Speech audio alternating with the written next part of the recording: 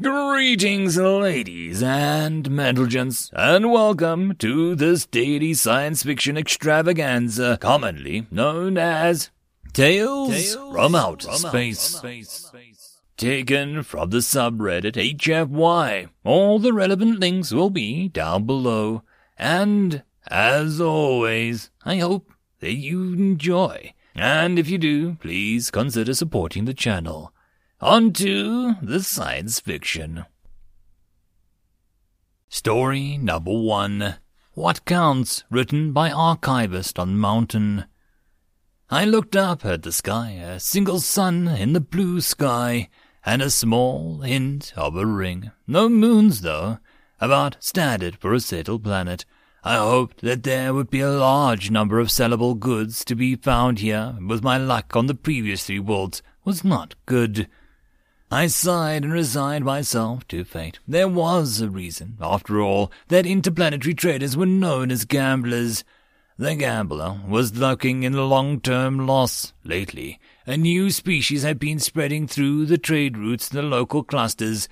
These humans were reputed to be extremely adept traders, able to pull profit from the smallest of transactions, which had been throwing ancient trade routes into insolvency on both lefts and both rights. I had a dubious opportunity to have one join in this latest trade run. Hadn't met the serpent, though. The trading group had landed in a designated spaceport, and we offloaded our display wares and ran our lists of bulk cargo through the local translation net. I pulled my lists from the printer and marveled again. The human trader had brought with him this new development, and it had spread throughout the group, and for a good reason. Physical reminders of goods increased sales, while electronic notes were often ignored or deleted on a whim. These price lists gave every contact a physical reminder of my wares, and the permanence of the list made it more likely that a passerby would return to purchase something. Even my recent dry spell had enough small sales trickling through to keep me solvent until my payday would arrive. I was a little late in claiming the stall outside the spaceport, and had to settle for a place next to the human. Being next to a new species that used a different pitch and exotic new goods meant that I would be overshadowed. I didn't look at my dry spell would be broken here, but if I didn't play, I couldn't win.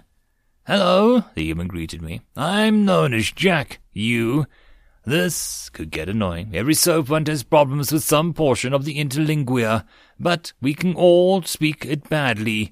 But that name, I respond with a V in the first consonant and a clicking for the ending sound. Va, I'm Sonorath. He laughs a little. "Not bad. What's your line?" His accent was tolerable, better than mine, probably, and we settled into a standard negotiation stance.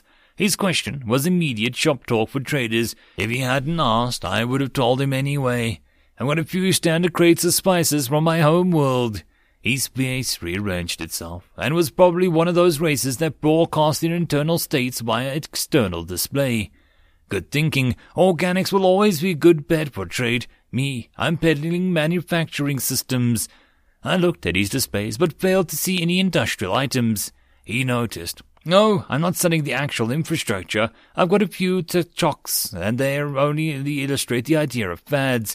I've got an information packet that this is a real deal, a way to make a short-term profit off minor cultural trends."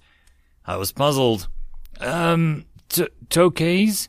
The world was almost perfectly designed for the unpronounceable, to me, at least.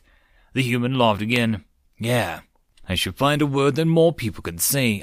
They're small decorative items with no practical use to that of an emotional significance, only for a small subgroup of the population." "Ah, glumbles, useless items found in your father's elderly mother's domicile." "Glumbles, eh? I'll use that instead, thanks." I had to know. "So what's it like where you come from?" The human made a body movement in response and then said, "Oh, about like here. Just about every spacefaring species comes from the same kind of world, I think. Water and carbon-based, temperatures in the liquid water range, and environments that encourages both competition and cooperation. We all need motivation to grow and to think and to build, and a world with deadly variety seems to be the best providing that." the trading philosopher.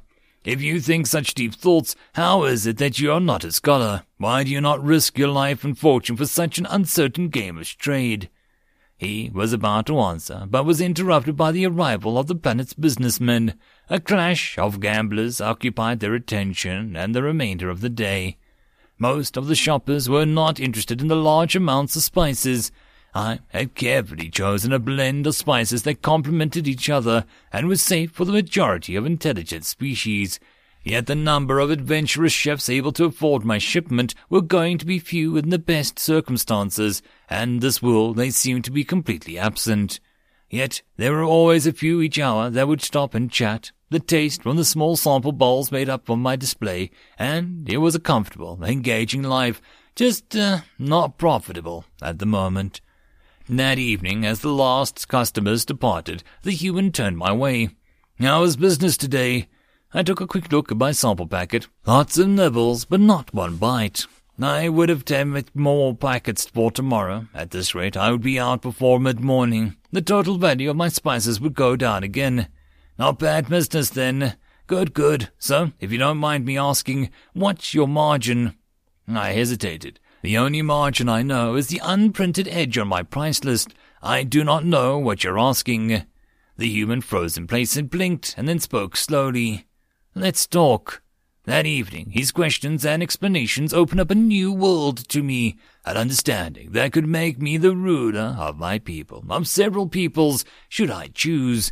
He taught me the science of counting and categorizing, so that trader can make the wisest decisions on whether the drought of deals and the vagaries of chance. He taught me much. It seems that our almost limitless energy had made our galactic society lazy. It truly does take a great deal of energy to raise cargo from a planet to space, and unfathomably more to traverse the great void between the stars. Not having to count the cost of this energy made us lazy, not caring about the types of cost we incur, just piling all the costs and gains into the same bucket, and planning based on the current level of the bucket. He laughed when he saw how I kept my records of my profits. He taught me a secret of the humans. I did not learn the secret, only that there was one, but the hints he gave me kept me up all night. Under his tutelage, I did things with my computer system that I have never done before. Only the casual hints from the human? No. I should grant him the respect of his name, though I cannot speak it. Jack told me that I was not the first to play these games with the future. By morning, I had a decision and a plan. Va, you have helped me immensely. I have discovered that if I sell my entire cargo as I've tried, I will have enough to live for many years. But if I sell my spices in sample packets, I can make more. Much more. Jack approved. Good on you. It's great to see you getting the handle on your goods. But I have another plan. It'll take longer, but it'll have a great payoff. What is that? If you can tell me, that is. Traders are always alert and good secret plans. It was how fortunes got made and competitors got broke. I will need your help with it, in fact. Jack straightened up. At his full height, he was still significantly shorter than my species, perhaps only 2 meters or so, which might explain the odd handicap, having only one arm on each side. What are you suggesting? I could tell he was a real trader now, asking for more information before committing to a deal. I believe that you could sell my spices better than I could. If you will take all my spices, I would ask from you a set of instructional books that would teach me the science of counting and small-scale nomics. Jack raised a hand and extended a forefinger. So many on one hand, but after a pause declined to speak. If I can use this knowledge, it would give me an edge over all other traders I deal with. I will be able to make wiser choices, and I will not have to depend on luck for profit. Will you trade with me? Jack considered it for a while. I do not think that this trade is fair, Shawnoth. I have many instructional manuals for this, and giving you a copy will not decrease my wealth at all. Yet, for this gift that costs me nothing, you are paying all your cargo. This trade does not balance. It is for me, and if the trade is not balanced in your favor, then why do you accept it? Because I wish to be fair to both of us. A trade that is imbalanced for me means that you could receive more value for the trade, and I would still be satisfied. A good trade is one where maximum value is received for both parties. In addition, if you know that I will seek to maximize the value of our trades, you are more likely to trade with me, correct? So many new concepts. I would hear what you propose instead, Var. He scratched his head and looked over at my sales display. I can easily give you copies of my entire business library. It is for your use only, not to be traded away or duplicated. You will review an assigned chapter each day, and under my supervision will put it into practice that evening or the next day. I'll receive 1/2 of all the profits generated while you're under my instruction. I couldn't pass this up, a chance to be taught with the secret trading practices of the human. I accept. Jack laughed, probably at my enthusiasm. Remember, everything you classify as profit gets split with me. What do you want to cover from your first lesson? I was becoming wise, I felt. How to properly calculate profit, I announced. Jack laughed at me again. That was how I got my real start in the economic power of my species, over 75 Earth years ago. These lessons for fair trade helped me immeasurably when it came to time to negotiate my first wife. And the rest, the details of how to keep records of my transactions, were very helpful, but it was a mindset behind the practice that enabled me to prosper. Know the cost before you begin, for one. I was at the end of my longest journey now. Running the blockade was mildly risky, but was actually less taxing than traveling from one spiral arm to this one. I walked into the building, ducking to get through the doorway, checked my appointment time on the auto secretary, and was immediately shown into a nice office. But small, a befitting government official. I appreciate the time you have to meet with me, I said. The human stood up and looked lower hand. I have a few minutes. You didn't note the subject of this meeting. What can I do for you? It's what I can do for you, General. As soon as I heard the attack on your peoples, I began my journey to Earth.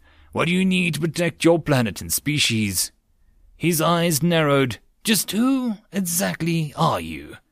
To make this offer, you mean? I am Shawnath Valkathi, head of the Kluvantni. Well, Chayabal, I suppose. I have meaning, fabrication, procurement, construction, transportation, communications, and entertainment divisions. About the only thing I don't do directly is agriculture. But if you need help with that, well, I know some planets. Don't deal with procurement, Mr. Shawnath. I am in the Signal Corps. Why did you specifically seek me out? I reached into my pocket and retrieved a precious memento, a thin titanium wafer, coated in a thin film to prevent damage, with a series of gold contacts on the edge. On the broad side are the words Jack of all trading in human script. I began my career as a stupid kid, losing my shirt on a trading caravan great run through 50 systems. Var taught me to make a profit. All I have achieved began with his teaching. I looked down at the short human in the chair before me. His real name? I struggled. Var Morgan, and I came to you because you have the same family name. I realize the chances are small. General Morgan's eyes were fixed on the data card in my hand. Uncle Jack, he breathed. Yes, put me in touch with the people that know what you need. I will provide it at cost. I will see it through the blockade and embargo. Humanity will receive what it needs. The general didn't hear me. I remember his stories. His eyes flicked up to me. I don't remember hearing about you. His brow furrowed in, I believe, a combination of distrust and puzzlement. I was an unremarkable, snotty kid. I trust that is the expression, who desperately needed some training before I was irreparably lost. He taught me accounting and economics and gave me a copy of his business library. I indicated the card and turned it over to look at the observed side and had guided my life. He also taught me to repay my debts, General, and I'm here to do so. The backside of the card flashed with light, showing Jack's motto, making friends by making profit. The real secret, Jack once told me, was in making sure that your partner made a profit. You may never know when you'll need a favor. It was an investment. Favors are meant to be returned. End of story. And that, my friends, concludes this dose of science fiction fun. I hope that you enjoyed. And if you did, please don't forget to support the author from the link down below. But if you want to support this channel, there are links as well down below for you to help with. But the easiest way would be to share this video. And if you are so inclined, subscribe as well. I will see you all in the next episode, and I hope that you all have a fantastic time until then. Cheers.